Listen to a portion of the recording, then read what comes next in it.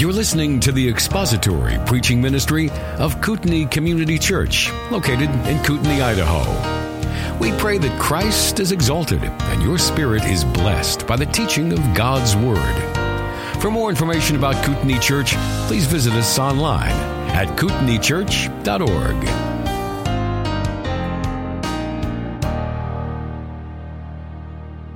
Well, we are on page 2, and we just begin here with the course description. So, here it is. For the past 2,000 years, Jesus has been sovereignly building his church. He's used all manner of people, places, and events to shape the theological traditions that continue to influence people today. That is a key idea. Ideas have consequences, and these consequences go way beyond us, okay? And often in an unforeseen way.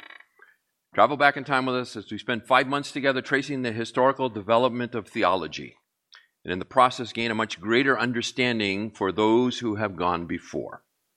In the end, we will be sobered by the constant threat of error, while being motivated to take our place in a long line of faithful witnesses who have stood the test of time. Right?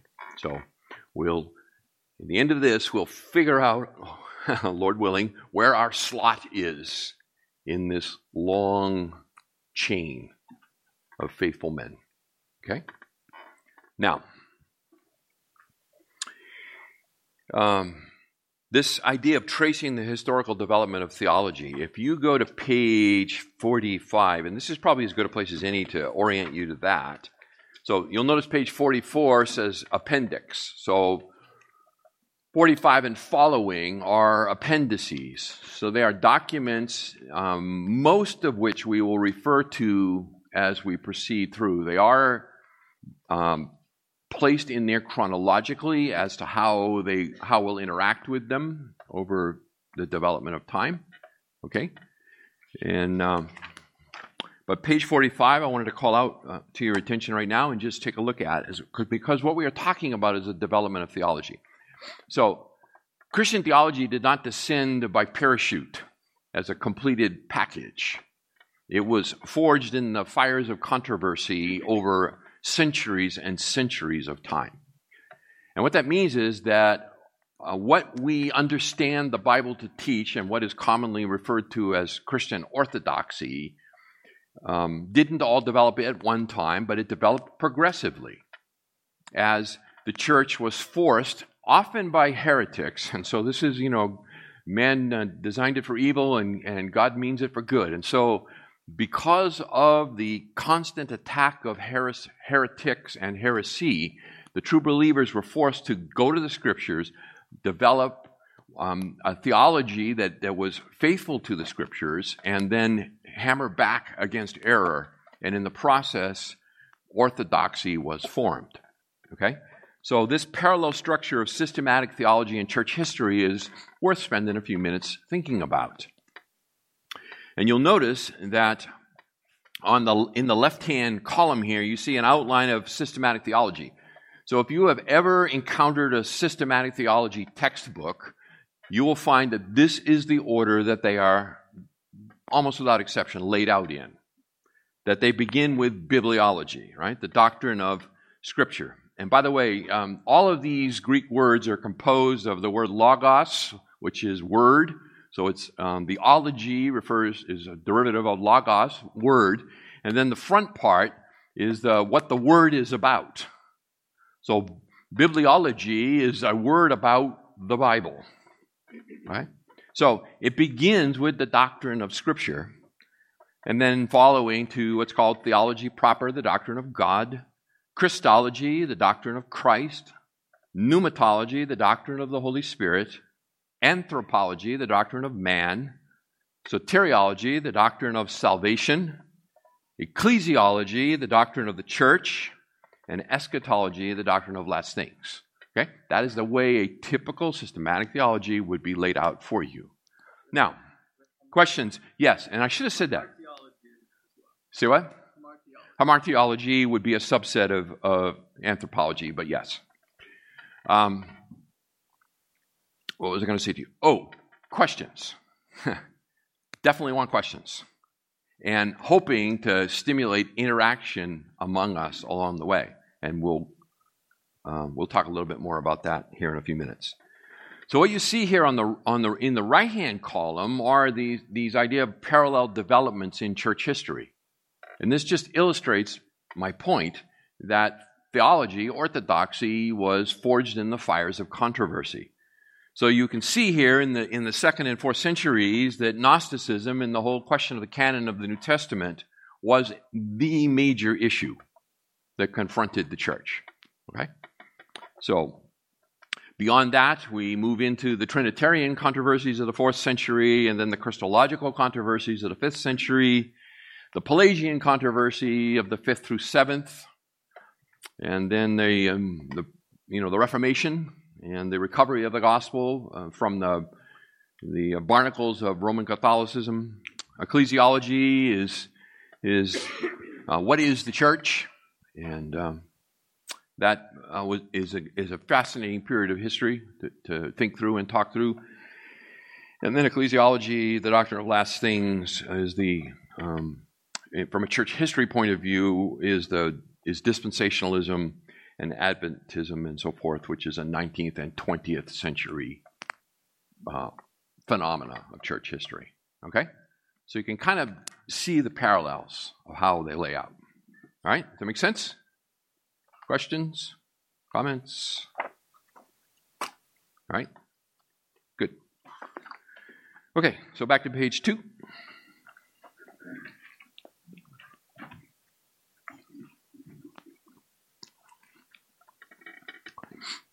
Aims and requirements, what are we after? Right? If you aim at nothing, you'll hit it every time. So what are we after?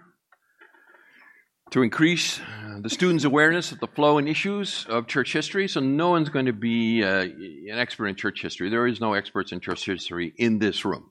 Right? Nobody is an expert in this room. Okay? But it's to increase all of our awareness with regard to the flow and the issues of church history. It's to help you to think through these issues. To develop appreciation for the people who have gone before you in the faith. They are real people, flesh and blood people with strengths and weaknesses, sometimes glaring weaknesses, and yet God uses them often in powerful ways. Okay? That's super encouraging. Because why? Because we all have glaring weaknesses. Okay? We all have glaring weaknesses. And yet God uses us. Okay? So be encouraged. To formulate a context in which to evaluate the present situation of the church. Again, as we look around us today at the scenery of evangelicalism, which is just littered with broken, smoking heaps of former Orthodox churches, how do we get to this place? It'll be an interesting discussion when we get there in late April or May, okay?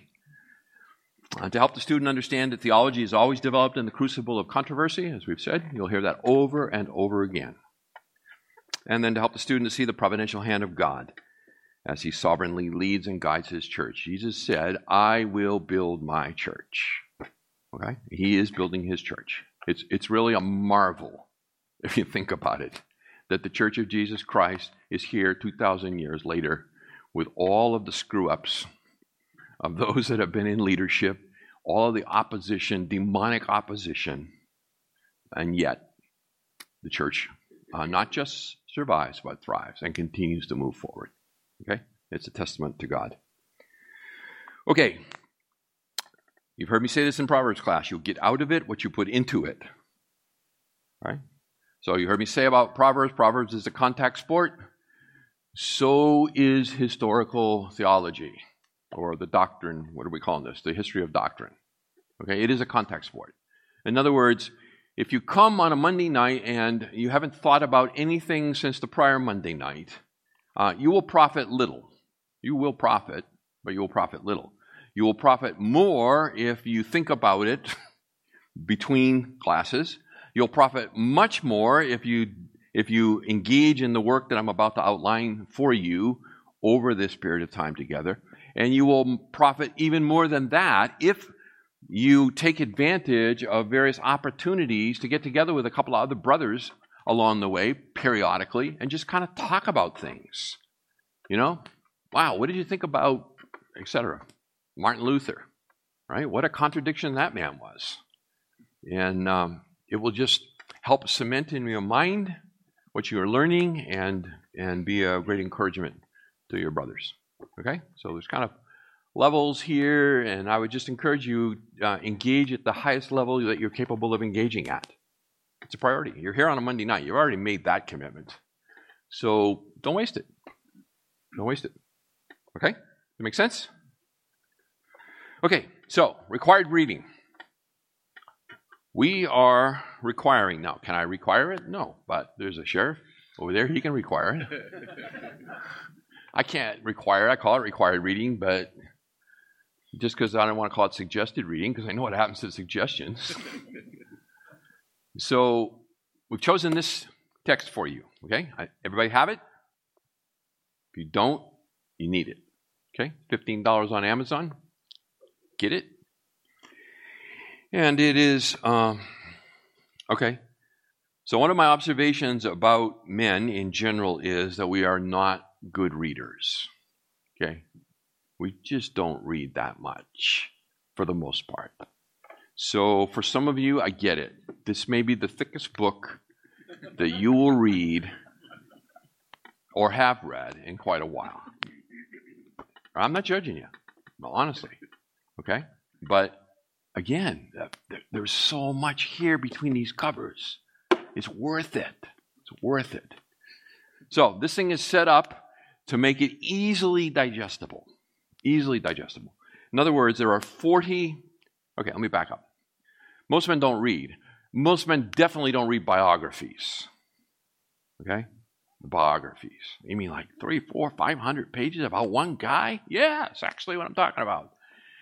Because it's just so fascinating to read about Luther, for example, and to see the providential hand of God in his life and how God used him. Okay? But I get it. That's, so you can handle Luther in 5 pages. And that's the way this is set up. There's 40 men in here.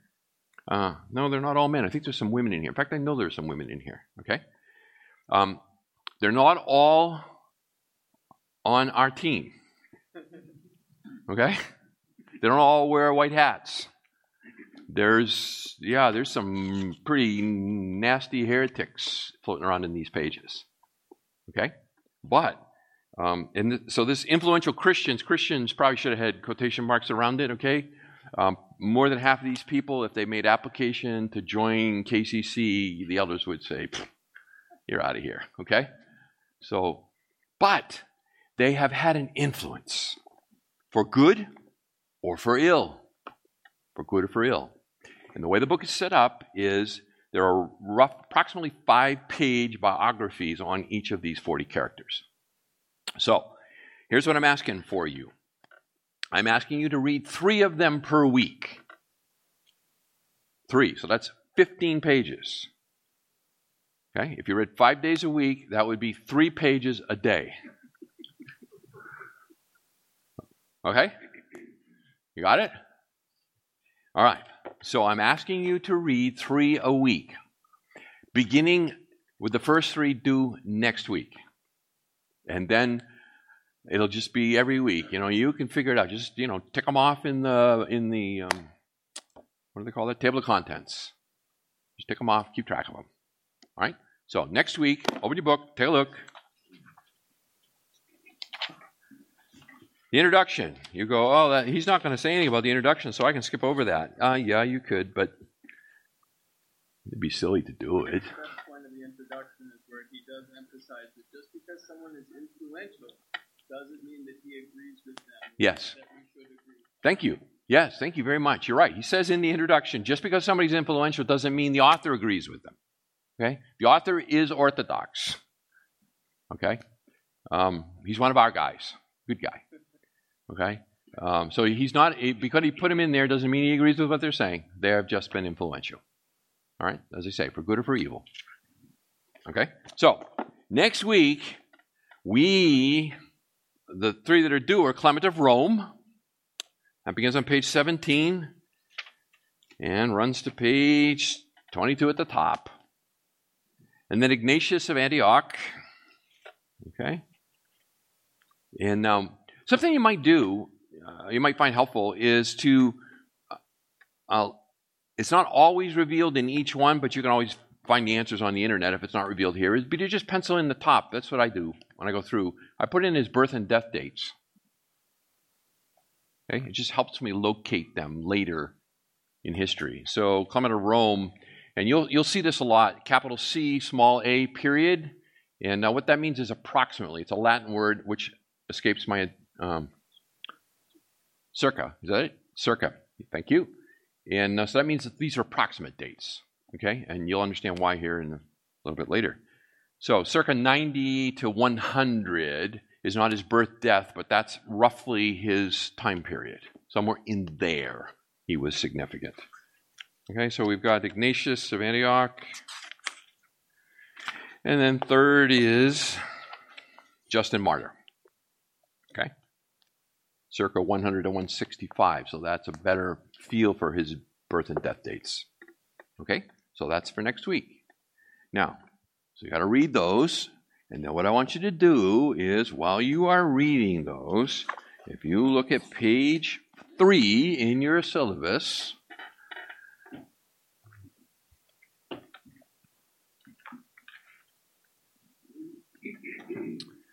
what you find are 4 questions. These questions are designed to guide your reading. Okay?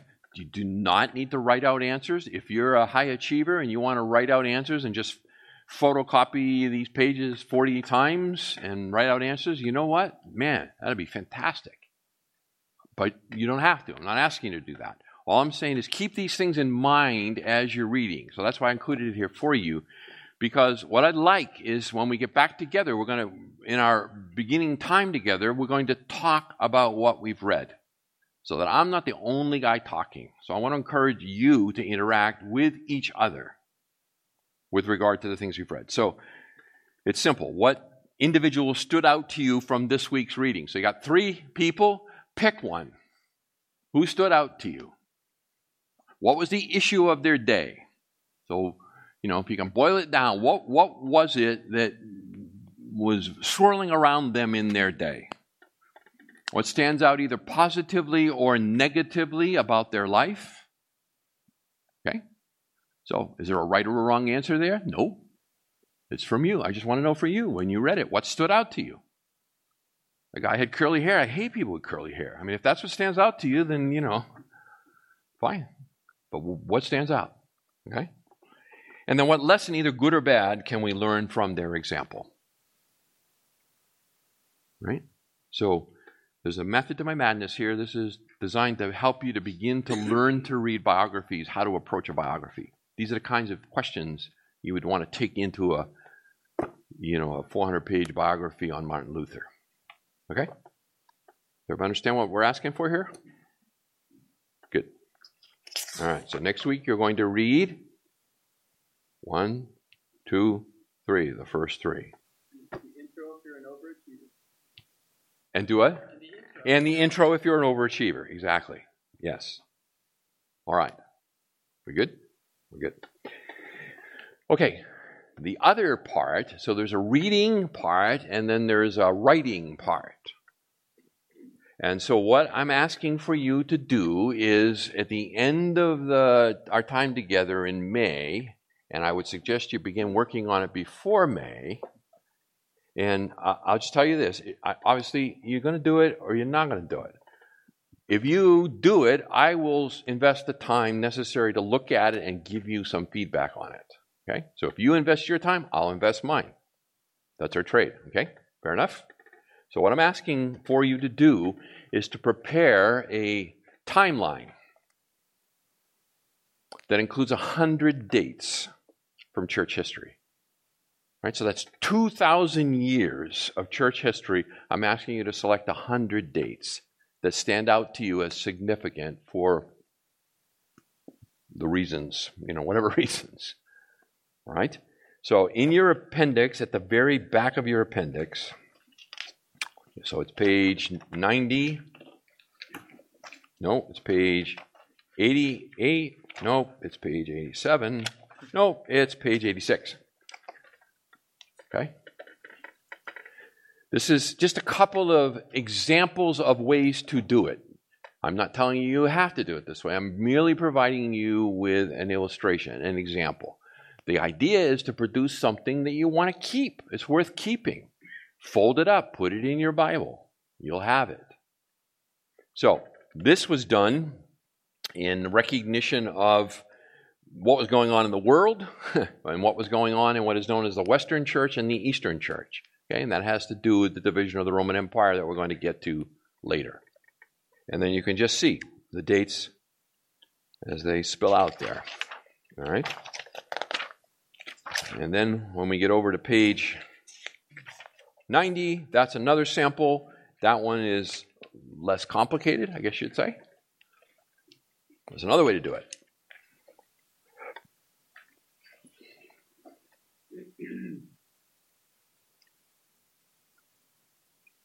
So, could you go through there and just pick the 100 dates that are already on there and write them all down? Yeah, you could. You could. That's what you want to do? Sure. Yeah, I mean, there's no grading. I mean, the idea is this for you.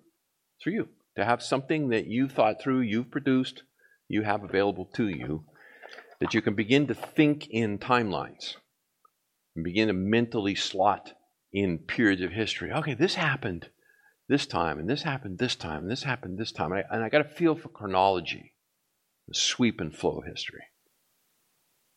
Okay? Is that making sense to you? Okay. Questions? All right. Beautiful. We are making fantastic progress. Okay, page 4.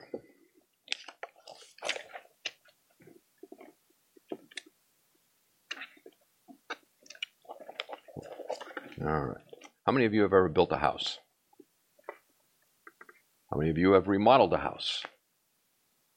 Okay. When you build a house or you do a house remodel, one of the things that becomes obvious to you rather quickly is you don't get everything you want. Okay? You have to make trade-offs. You can't get it all. And you have to prioritize what's important, what's not important, and hopefully you make good decisions on the important things, and the things that are less important, they pass you by. Okay? Why am I telling you that? Well, because we're looking at 2,000 years of history. And we're doing it in a reasonably compressed period of time of an hour and a half once a week.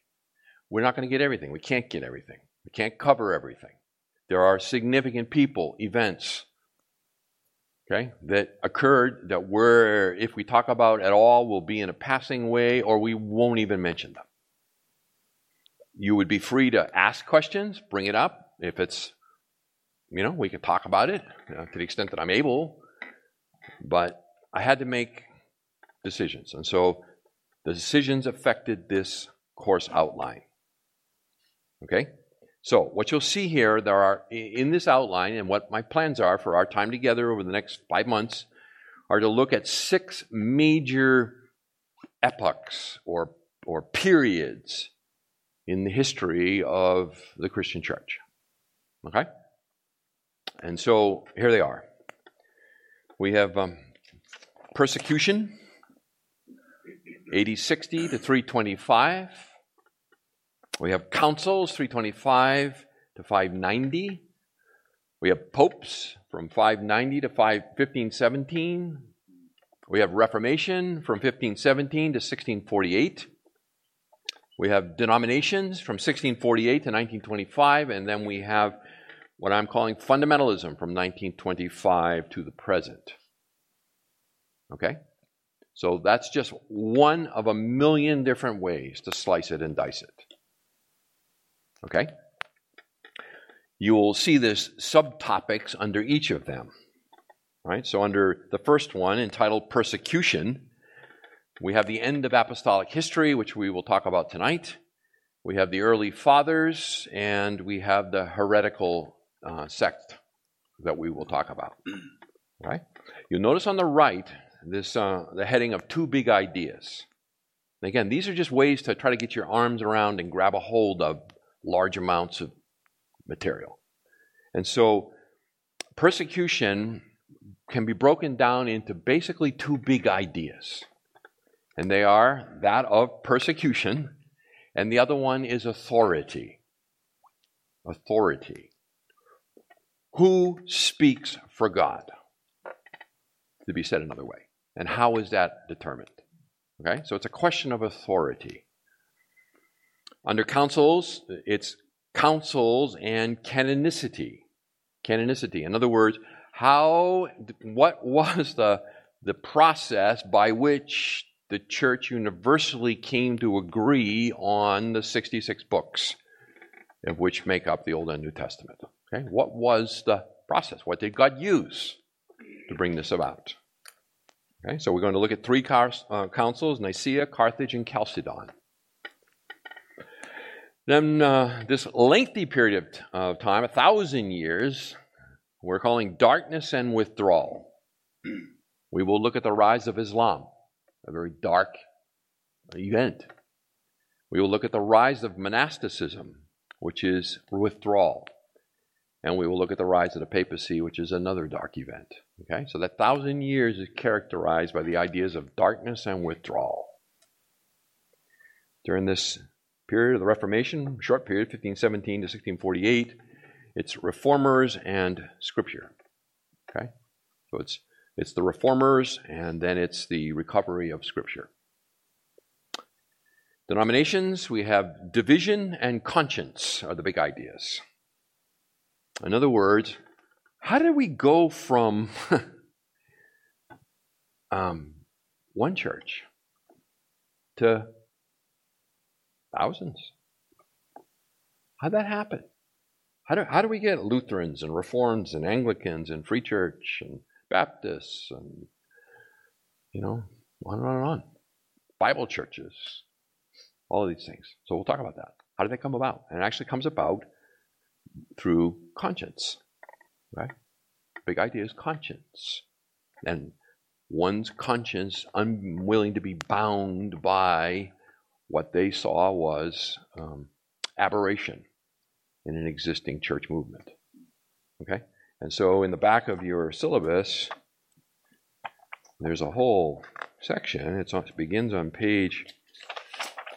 And if you haven't yet, take some time to just kind of page through these appendices and get an idea for what's there. But it begins on page 71 with family trees. I love family trees.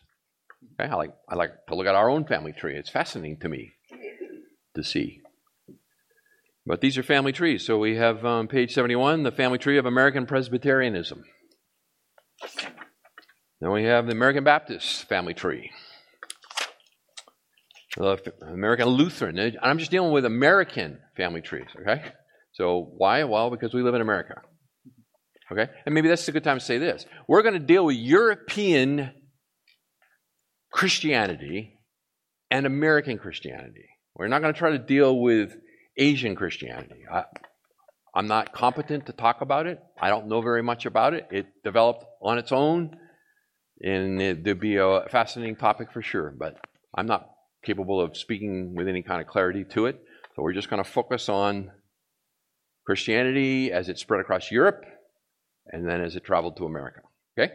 So we got American Lutherans, American Methodists and Episcopals, American Reformed and Congregational, American Pentecostal.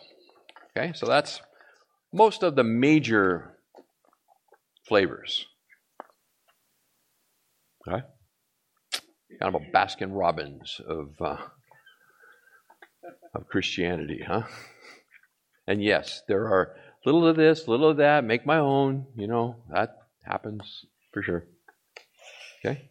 And then the last one is fundamentalism, and the main ideas here have to do with inerrancy and the role of experience in the formulation of doctrine. Okay? So it's the issue of inerrancy. The inerrancy of Scripture was a major battle. And then what role does experience play in the formulation of doctrine? Okay, so those are the big ideas that associate with these time periods.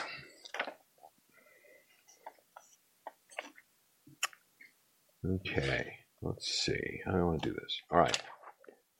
Page 5.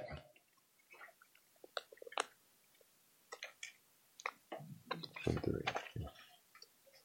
Page 5. All right. For the most part, done with that. Okay, introduction. So, quick quiz. How many of you know what happened on July 4th, 1776? Okay, I'm seeing nodding heads. Okay, so I kind of know what that's about. How about July 1 to 3, 1863?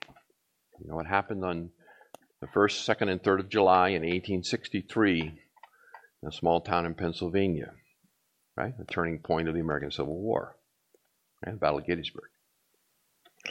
Okay, how about December 7th, 1941? Right, the day that shall live in infamy, okay? That is Pearl Harbor.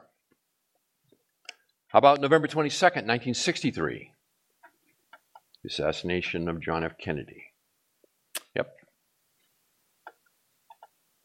How about May 31st, 1957?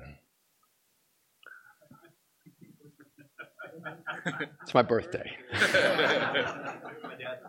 It's your dad's birthday. Okay, you got it. It's your dad's birthday. Hey, how did you know it's my dad's birthday? Yeah, circa 1957.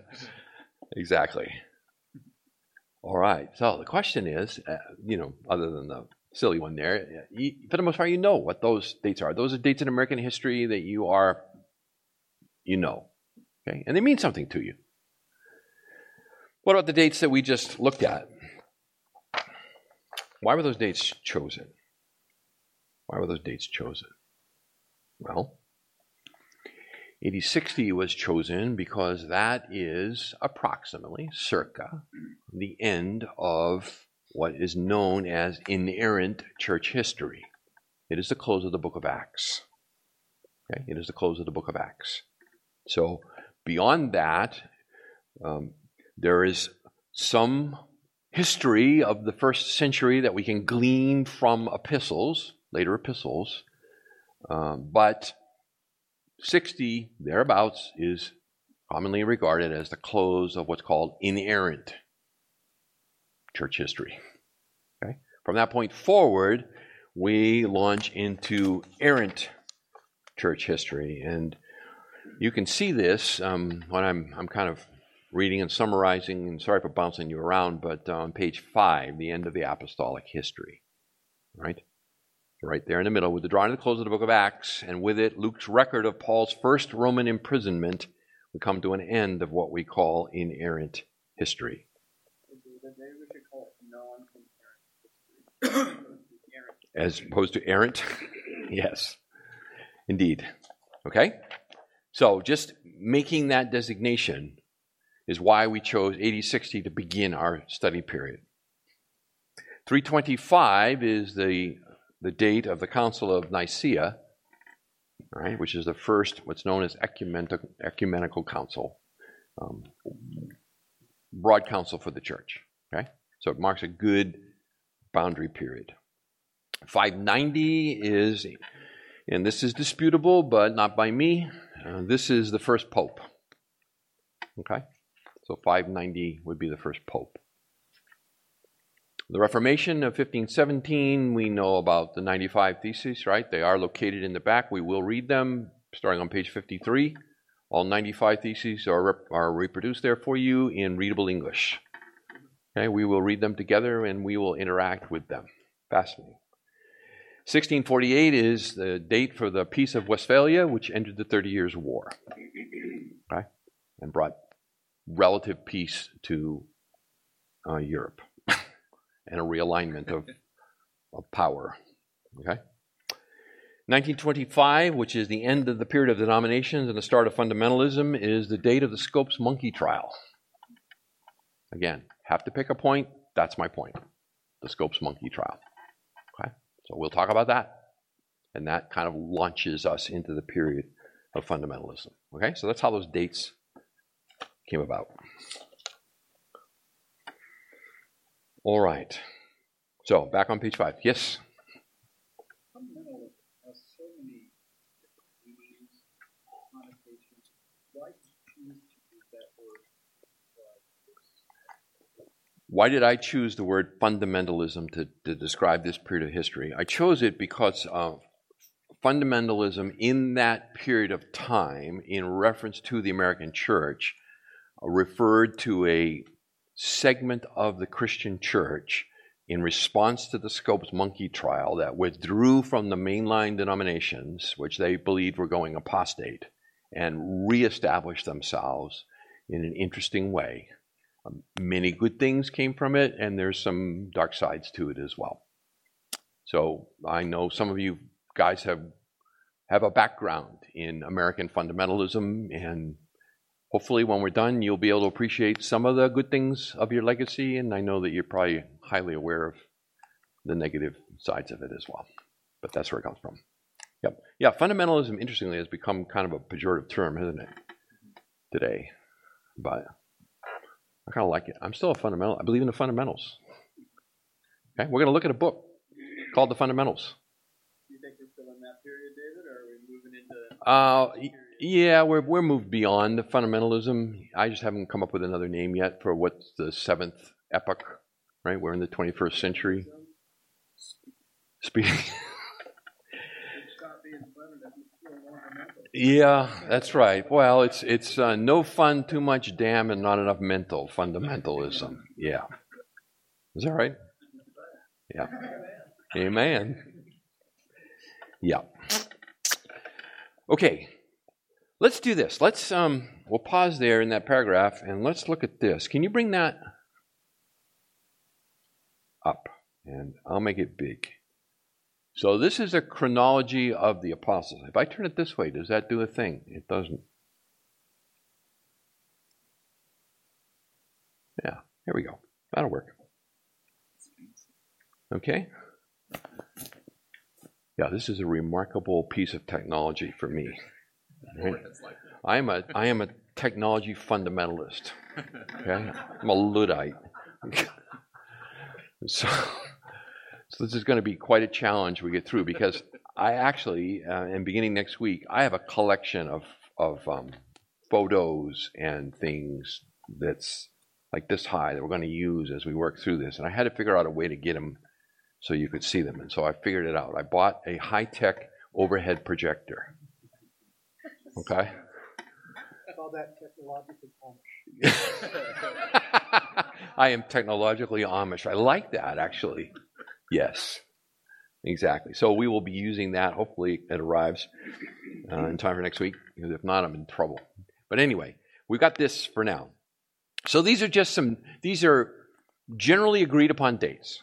Okay? They're not like in stone. There may be even folks in here that may have some differences of opinion on some of this, and that's fine. Okay, so for example, I place the crucifixion, resurrection, and ascension or Pentecost at AD 30. Okay, AD 33 is the other major consideration, and it has to do with a complicated chronology of trying to figure out the birth of Christ and references to him and so forth. So anyway, for now, it's 30. Okay, fair enough. That places the conversion of Paul around AD 33, so about 3 years later. The martyrdom of James, the brother of John, okay, one of the sons of thunder, brother of John the Apostle, one of the sons of thunder, at AD 44, so early. We have the first missionary journey, recorded there in Acts 13 to 14, somewhere around 47, 48. The Jerusalem Council, okay, so I guess one might argue that's the first ecumenical council, the Jerusalem Council. It's narrated there in Acts 15, Galatians 2, somewhere around 49. We have the second journey of Paul, 49 to 51. And the third journey, 52 to 56. His arrest in Jerusalem, around AD 56. And then his imprisonment, in which the book of Acts ends, with him still imprisoned in Rome, sometime around 60-61, somewhere in there. Okay?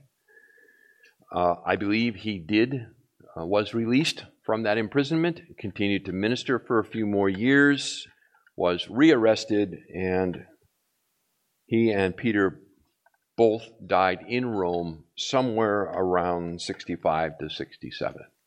Somewhere in that period, okay? Paul was beheaded because he was a Roman citizen. Peter was crucified. Peter was crucified upside down is the tradition, yes, because he did not think he was worthy to be crucified in the same manner as his Lord. So the tradition says his wife was crucified first, and then him. Okay. We find in AD 66, this is a good date. There's no approximations here. AD 66, we have the beginning of the Jewish wars. They began in Galilee with Rome, and they eventuated in the destruction of Jerusalem in AD 70, at which point 1 million Jews perished. It was devastating. And then the fulfillment of the prophecies of Christ there at the end of Matthew 23. Okay? 1 John, written in around 80, and then the book of Revelation somewhere 95, 96, when John, the last living apostle, died. Okay? So that's, again, an approximate chronology taking you through the apostolic period. All right? Good? Sweet. All right. So, I missed a little box. First things first. Should have done that. First things first. So, when we refer to the birth of prior to the birth of Christ, we say BC, right? Before Christ. So it'd be a number and then BC. So 10 BC would be 10 years before Christ. Hang on to that thought. We're coming back to it. AD, Anno Domini, is in the year of the Lord. And so that appears before the number. So it's correctly AD 30. Okay, no, so it's not 30 AD. It's 30 BC. It would be AD 30. Okay? And then when we refer to centuries, we use a number that is one greater than the actual year of designation. So, for example, 1517 is the 16th century. Okay?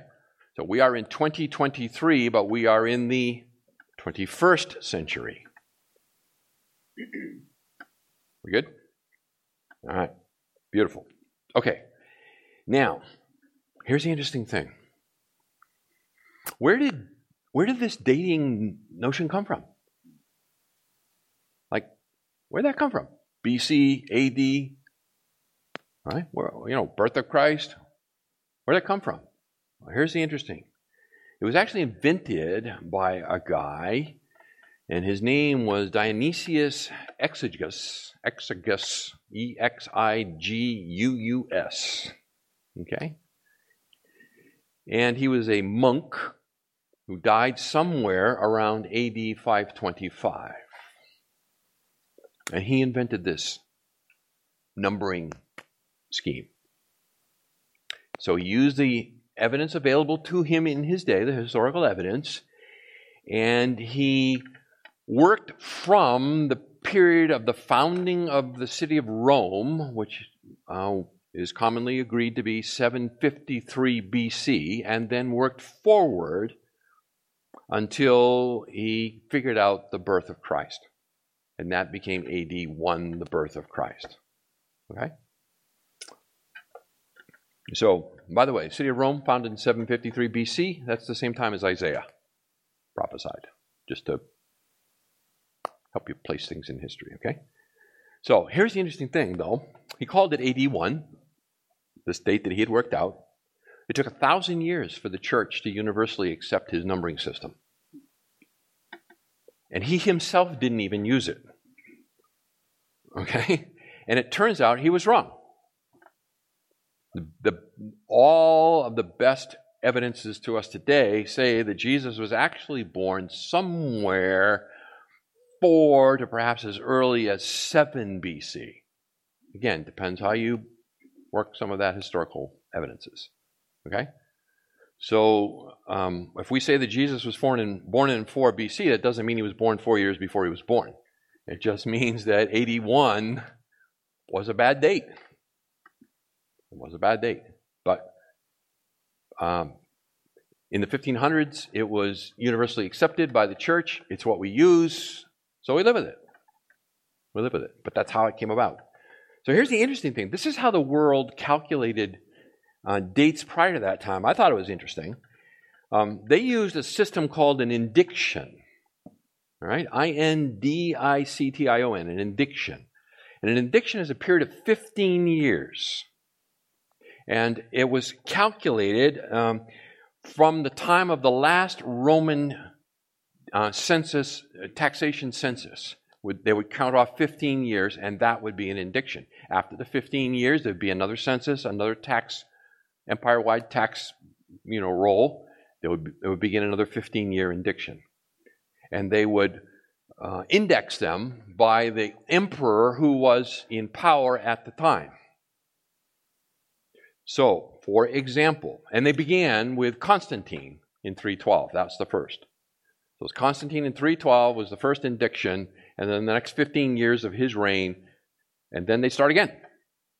So in the 23rd year of his reign, it was actually indiction 8, is how it would have been calculated. What that says to me is that it wasn't as important to them to continue to add up things the way we do.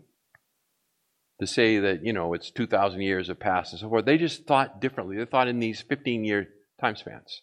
That's all they cared about. Right? Did it happen yesterday? Did it happen, a week ago? Or did it happen 5 indictions ago? Okay? That's one of the reasons why birth dates in the early period here are squishy. It just wasn't as important to them to record it. Kind of reminds me of Luke too. Indeed. Okay. So, a little tidbit for you. Now, back here in page 5 in the middle. So the period of inerrant history ends here with the end of the book of Acts and supplemented by references in the epistles. But from that point forward, we have to rely on the records of men and women. Okay? And they do not have the benefit of divine inspiration, and thus they are capable, and sometimes did, record things in error. Okay? So, but that should not concern us deeply, because we draw our understanding of what it means to be a Christian not from church history, but from the Scriptures. Okay? That's the key point. So, how other people who have gone before us understood a passage of Scripture is important. It is informative, but it is not authoritative. In other words, Calvin said this, Luther said that.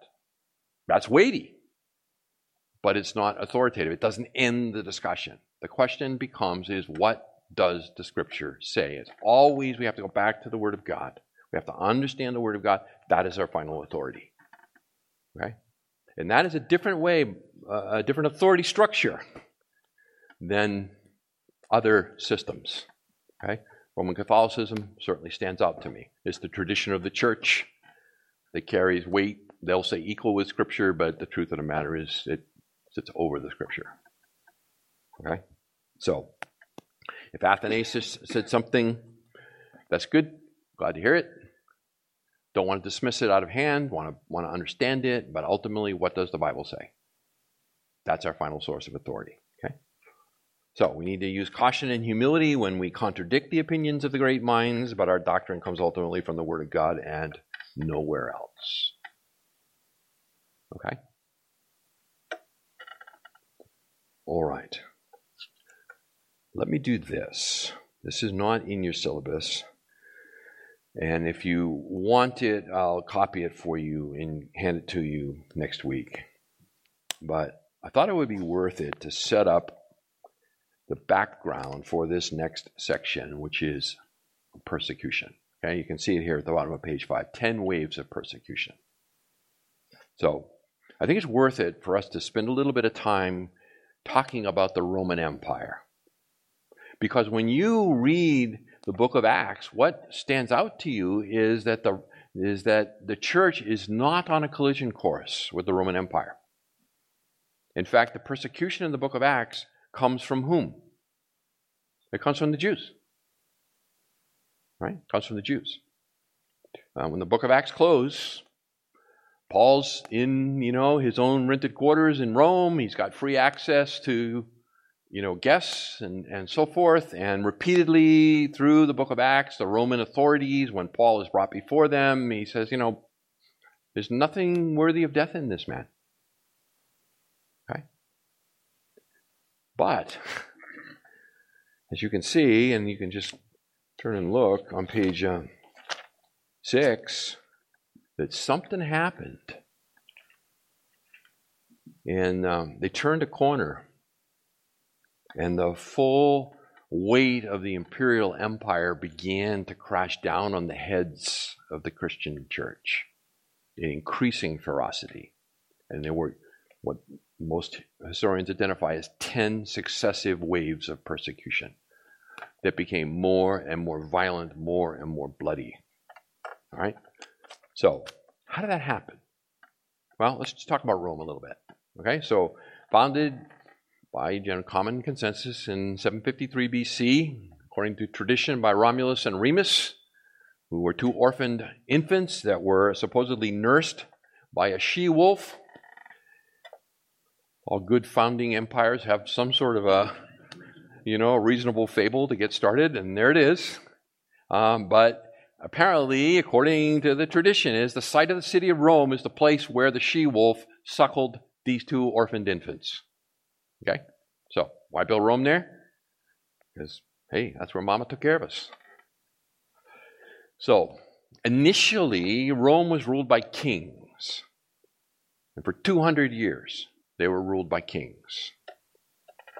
And then in 1510, there was a massive uprising, just political turmoil that transformed, that was bloody, as all political turmoil is, and it transformed Rome into a republic.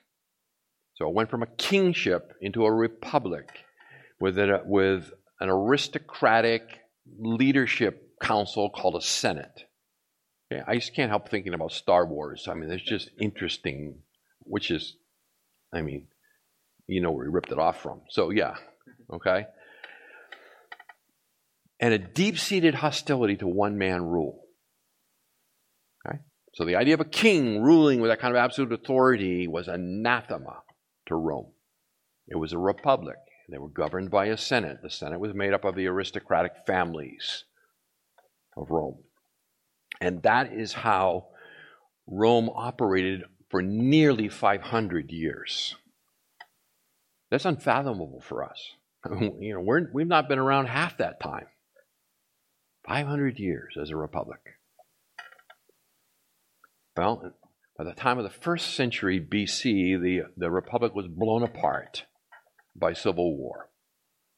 The empire had grown so extensive that there were all kinds of border wars and generals with their own troops that were their faithful remnant and pressing against one another and jockeying for position, almost like warlords. And it eventuated in a man by the name of Julius Caesar, who emerged from the heap as the main guy. Okay? And his rule didn't last long. It lasted less than a year. And he was assassinated by senators, right? Brutus and Cassius. Et tu, Brute, and you, Brutus. Okay? So he was assassinated. And his assassination didn't restore the republic, though. And in fact, Caesar had chosen a young nephew and adopted him as his son, and the man's name was Octavius Caesar. He rose up in the following the footsteps of his dead uncle. He defeated Brutus and Cassius along with a bunch of other rivals, and he assumed supreme power in 31 BC. Okay? So, in 27 BC, he was given the name Augustus, which means exalted one, by the Senate. The month August is named after him. Caesar Augustus was the greatest of all Roman emperors. He ruled for 45 years. He brought rule that brought peace and stability and justice and civilization to a war-torn world. He is the one. He lasted from 31 BC to AD 14, he is the one who appears in the Jesus narrative in Luke 2:1, right? There was a census of the entire world ordered by Caesar Augustus. Okay? So from that point forward, it was a republic in name, but it was run by an emperor. Okay? Now, let's just talk a little bit about what held the Roman Empire together, because this is going to set Christianity on a collision course with it. So, Rome shared a common economy. It ringed the Mediterranean Ocean, and so the Mediterranean Sea, and you have all those seaport towns or cities. They traded with each other, and that economically held it all together. So, for example, wine from Italy was traded with wheat from Egypt. So the citizens of Rome fed on the wheat from Egypt, and the grapes from Italy were traded against that. And so that kind of international trade, which required them to suppress the pirates and develop free and safe ocean passage, which Paul benefits from in the spread of the gospel and so forth, was a result of that kind of economic trade. They shared a common intellectual culture. The dominant culture was not Roman, but Greek. Interestingly, when Alexander the Great, right, the boy general, conquered the known world, he got as far as Afghanistan. He spread Roman or Greek language and culture everywhere he went. It's known as Hellenization, and Rome adopted it. Latin was spoken only in the western part of the empire, but the predominant language of the Roman Empire was Greek, not Roman. And certainly among the intellectual class, they spoke Greek. Okay? Why is this important? Because the New Testament was written in Greek. Written in Greek. And thus was able to spread throughout the Roman Empire via this common language. Okay? We've talked about, well, you probably heard about Roman roads, postal travel, all of our postal routes, and the ability to safely deliver letters and packages and all those kinds of things. Those are a result of Caesar Augustus' Pax Romana, the Roman peace, that facilitated the spread of the gospel throughout the known world. Okay, so again, in God's good providence, we benefited from these things. The traditional religion of the Roman Empire was pagan. They were pagan. And what that meant is they worshipped a family of gods headed up by Zeus, as he was known in the Greek, or Jupiter, as he was known in the Romans. And the people offered sacrifices to obtain the blessings from the various gods who ruled over the aspects of life, the gods of agriculture, business, marriage, politics, war. They would offer various sacrifices to appease them in order to get what they wanted. Okay? The emperor was the high priest of the religion. He was known as the Pontifex Maximus, and he was the high priest of the traditional pagan religions of the Roman Empire. The emperor himself, there was emperor worship. Not that he was worshipped as a man, but what was worshipped was what was called the divine spirit of the emperor. And you had to offer a pinch of incense to the divine spirit and declare, Caesar is Lord. Okay? And, of course, Christians said there is one Lord, and his name is Jesus. Right? So they would not declare Caesar as Lord. Created a massive conflict. In fact, emperor worship and the offering of the pinch would be the equivalent. I don't know if we have a modern equivalent. It would be the Pledge of Allegiance on steroids. That kind of an idea, a unifying ritual that everybody did. And if you refused to participate, you stood out. At the same time, there were the Eastern mystery cults circulating. Okay?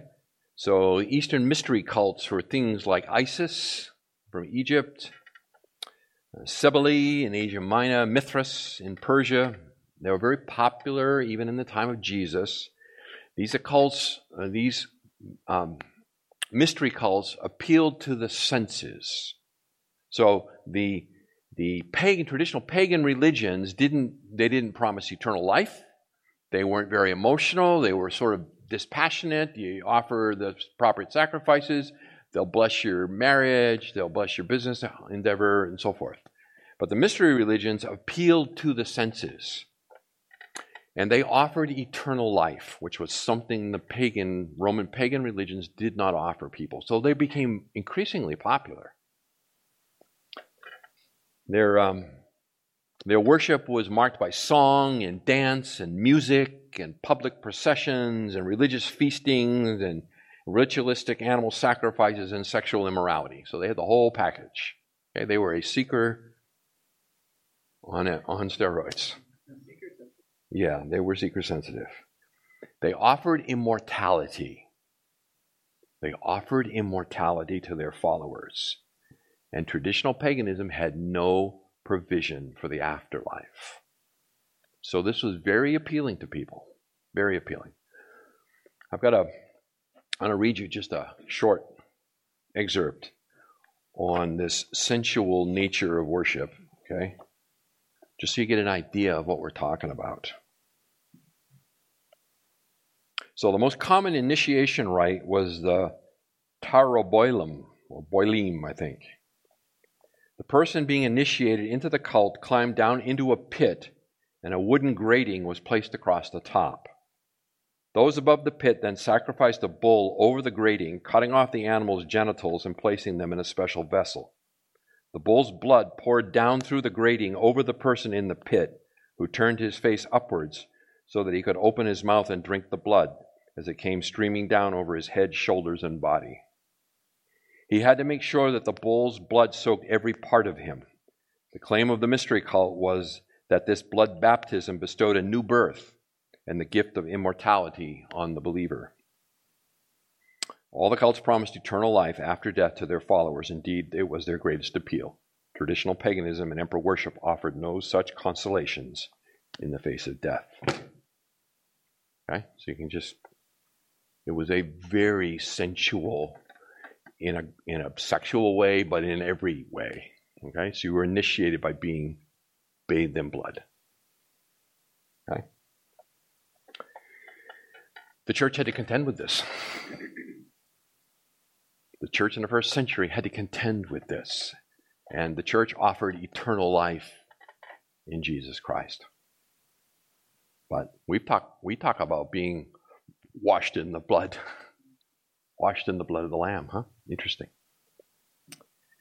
Philosophically, Rome was Greek. The greatest, arguably the greatest Greek philosopher was Plato. And his ideas about God as a supreme being infiltrated the church. So he taught essentially that the human soul was eternal and was the source of true worth or value, and that the body was not eternal and was a lesser container to hold the soul. So among the inherence of Platonic philosophy, there's a gradation of how much they despise the body versus the soul. Okay, but Platonism affected many of the early believers, and you will find this in your book. Okay, you'll find that they had drunk deeply of that themselves, and they had trouble getting rid of some of these ideas. All right, so that's the background. Page 5 on the bottom.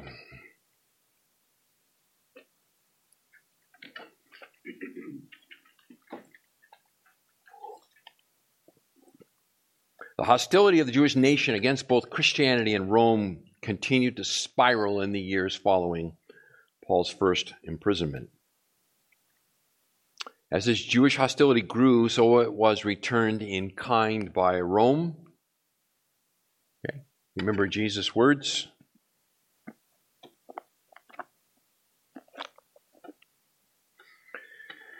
In Matthew 23, he says, beginning in verse 34, therefore, behold, I am sending you prophets and wise men and scribes, and some of them you will kill and crucify, and some of them you will scourge in your synagogues and persecute from city to city, so that upon you may fall the guilt of all the righteous blood shed on earth, from the blood of righteous Abel to the blood of Zechariah the son of Berechiah, whom you murdered between the temple and the altar. Truly I say to you, all these things will come upon this generation. Jerusalem, Jerusalem, who kills the prophets and stones those who are sent to her, how often I wanted to gather your children together, the way a hen gathers her chicks under her wings, and you are unwilling. Behold, your house is being left to you desolate. Okay? Your house, your temple is being left to you desolate. For I say to you, from now on you will not see me until you say, Blessed is he who comes in the name of the Lord. Jesus came out from the temple and was going away with his disciples and came to the point out of the temple. They came to point out the temple buildings to him, and he said to them, Do you not see all these things? Truly I say to you, not one stone here will be left upon another which will not be torn down. Right? So his dreadful prophecy of the destruction of the temple, and with it the city.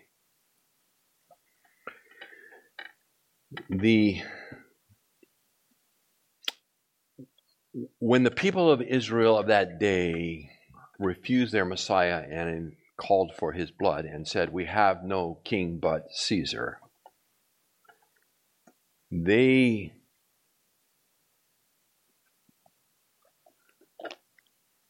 descended into insanity. They descended into insanity. In fact, Jesus says over in Matthew 12, beginning of verse 43, he says, Now when the unclean spirit goes out of a man, it passes through waterless places seeking rest and does not find it. Then it says, I will return to my house from which I came, and when it comes, it finds it unoccupied, swept, and put in order. Then it goes and takes along with it 7 other spirits more wicked than itself, and they go in and live there, and the last state of that man becomes worse than the first. That is the way it will also be with this evil generation. The house of Israel was swept clean by the baptism of John. They came out to be baptized in repentance by John. The house was swept clean. But rather than fill the house with the Messiah, they refused him. And this is a parable, but when the demons came back, the state became, the last state is worse than the first. In other words, Israel became worse than they were before John the Baptist even came. And that manifested itself in this insanity that caused them to decide to rebel against Rome. Now, there had been hostility to Rome growing for a very long time. Like, nobody likes to pay taxes. Nobody liked Rome bringing their standards into the city, right? Their eagle standards into the city. This was idolatry in the eyes of the Jewish people. They could not tolerate it. And these bands of zealots, guerrilla bands, forming in Galilee first in the north, ginned up enough support to actually launch an insurrection and an attempt to overthrow Roman rule in Israel and reestablish a Davidic kingdom. Well, Rome responded, as Rome always responded, in force. Okay? Think with me about this. If you have an empire that stretches from England in the west to the borders of Germany in the east, to North Africa in the south, all Gaul, which is modern France, and Palestine, and you only have a limited army, you cannot tolerate rebellion. And so the Roman approach was rebellion must be crushed. It must be crushed violently and in a way that demonstrates that no one rebels against Rome and gets away with it. Okay? This is part of Jesus carrying his cross, by the way. Okay? You carried your crucifixion, carry your cross, pick up your cross. That's referring to is by carrying your own cross, by them forcing you to carry your own instrument of execution, they were demonstrating to all who looked on, nobody wins. We don't kill you in the middle of the night. We kill you publicly, and you carry your own instrument of execution with you to the place of execution so that all can see. It does not pay to revolt against Rome. That plays into what happens at Masada in AD 70. Okay? So this bloody war began in 66 in the north in Galilee, and it traveled across the country. The country is about 200 miles long. Eventually, by AD 70, well, actually before that, because the siege of Jerusalem was long, the warlords consolidated in the city of Jerusalem. They were surrounded by the Roman army. It was broken into quarters. Each quarter was governed by a warlord. They were constantly fighting and killing each other inside the city over who was going to be the top dog while they're surrounded by Rome. Eventually, the Roman soldiers broke through, and when they did, they broke through into the temple where the Jewish zealots and fanatics made their last stand, and the temple was set on fire. There's questions about whether it was intentionally set on fire or accidentally set on fire, but regardless, it was set on fire, and as it burned, all of the gold leaf that Herod had decorated in that temple that he spent 40 plus years building melted and ran down into the cracks of the stones. And the Romans dismantled the temple to gain the gold, rock by stone. They took it apart, and they threw it over the wall, the retaining walls, and down into the valley below. And if you go to Israel, you can still see the stones from the temple. They're there, that Rome cast off. They swept the Temple Mount clean. 1 million Jews, according to Josephus. Okay, he was a contemporary.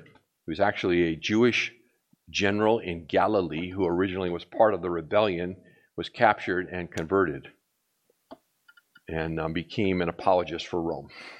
But according to him, 1 million Jews perished, and the remainder were dispersed throughout Rome, the Roman Empire. Okay, Josephus is known as a historian, and his history is reasonably reliable, understanding his point of view. Okay, he was a Roman apologist. The final battle was at Masada in AD 70. Masada was, Herod himself was paranoid. He established his fortifications all over Israel. He was never more than 25 miles from a fortification because he didn't trust his own people. And he always wanted to be able to quickly get to a fortification and be safe. They were all stocked with foodstuffs and weapons, and they're amazing. They've uncovered many of them. Masada was one of them. It's on a 1,000-foot high plateau, and it's impregnable. And there, a group of Jewish zealots held out against the Rome for months and months and months. And finally, Rome, rather than just leave them alone, Rome spent the amount of time and resources necessary to build a causeway, a siege causeway, until they were able to basically move their siege engines, push them up this ramp, and breach the city. And when they breached the city walls, they found that all the people had committed suicide. All but 2, actually. Okay? So, why did Rome invest that much time and energy? Because you cannot defy Rome and live. Okay? So, that was the message. Now, the church, the Christian church, was a Jewish church at this time. Right? The early believers were Jews. Pentecost occurred in Jerusalem. And so, even though there was a Gentile church out there, there was still a massive Jewish church. Maybe as many as 20,000. Well, they read Luke 21, 20 and 21, and they looked around and they said, we're out of here. Okay? So Luke 20, 21 and 22. Luke 21, 20 and 22. Jesus said, but when you see Jerusalem surrounded by armies, then recognize that her desolation is near. Then those who are in Judea must flee to the mountains, and those who are in the midst of the city must leave, and those who are in the country must not enter the city. And they fled. They didn't stay for the fight. That was the final breach between Jewish Christianity and Gentile Christianity.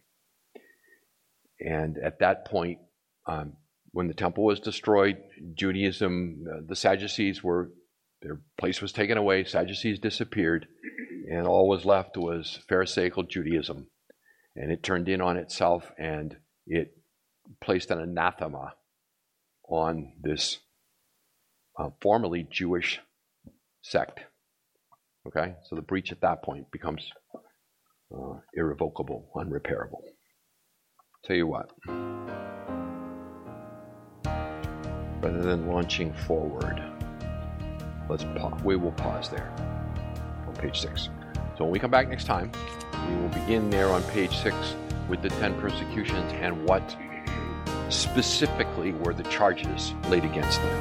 Thank you for listening to the latest podcast from Kootenai Church. If you'd like to learn more about Kootenai Church or to donate to our church ministry, you can do so online by visiting kootenaichurch.org. We hope you enjoyed this podcast and pray you'll join us again next time. Once again, thank you for listening.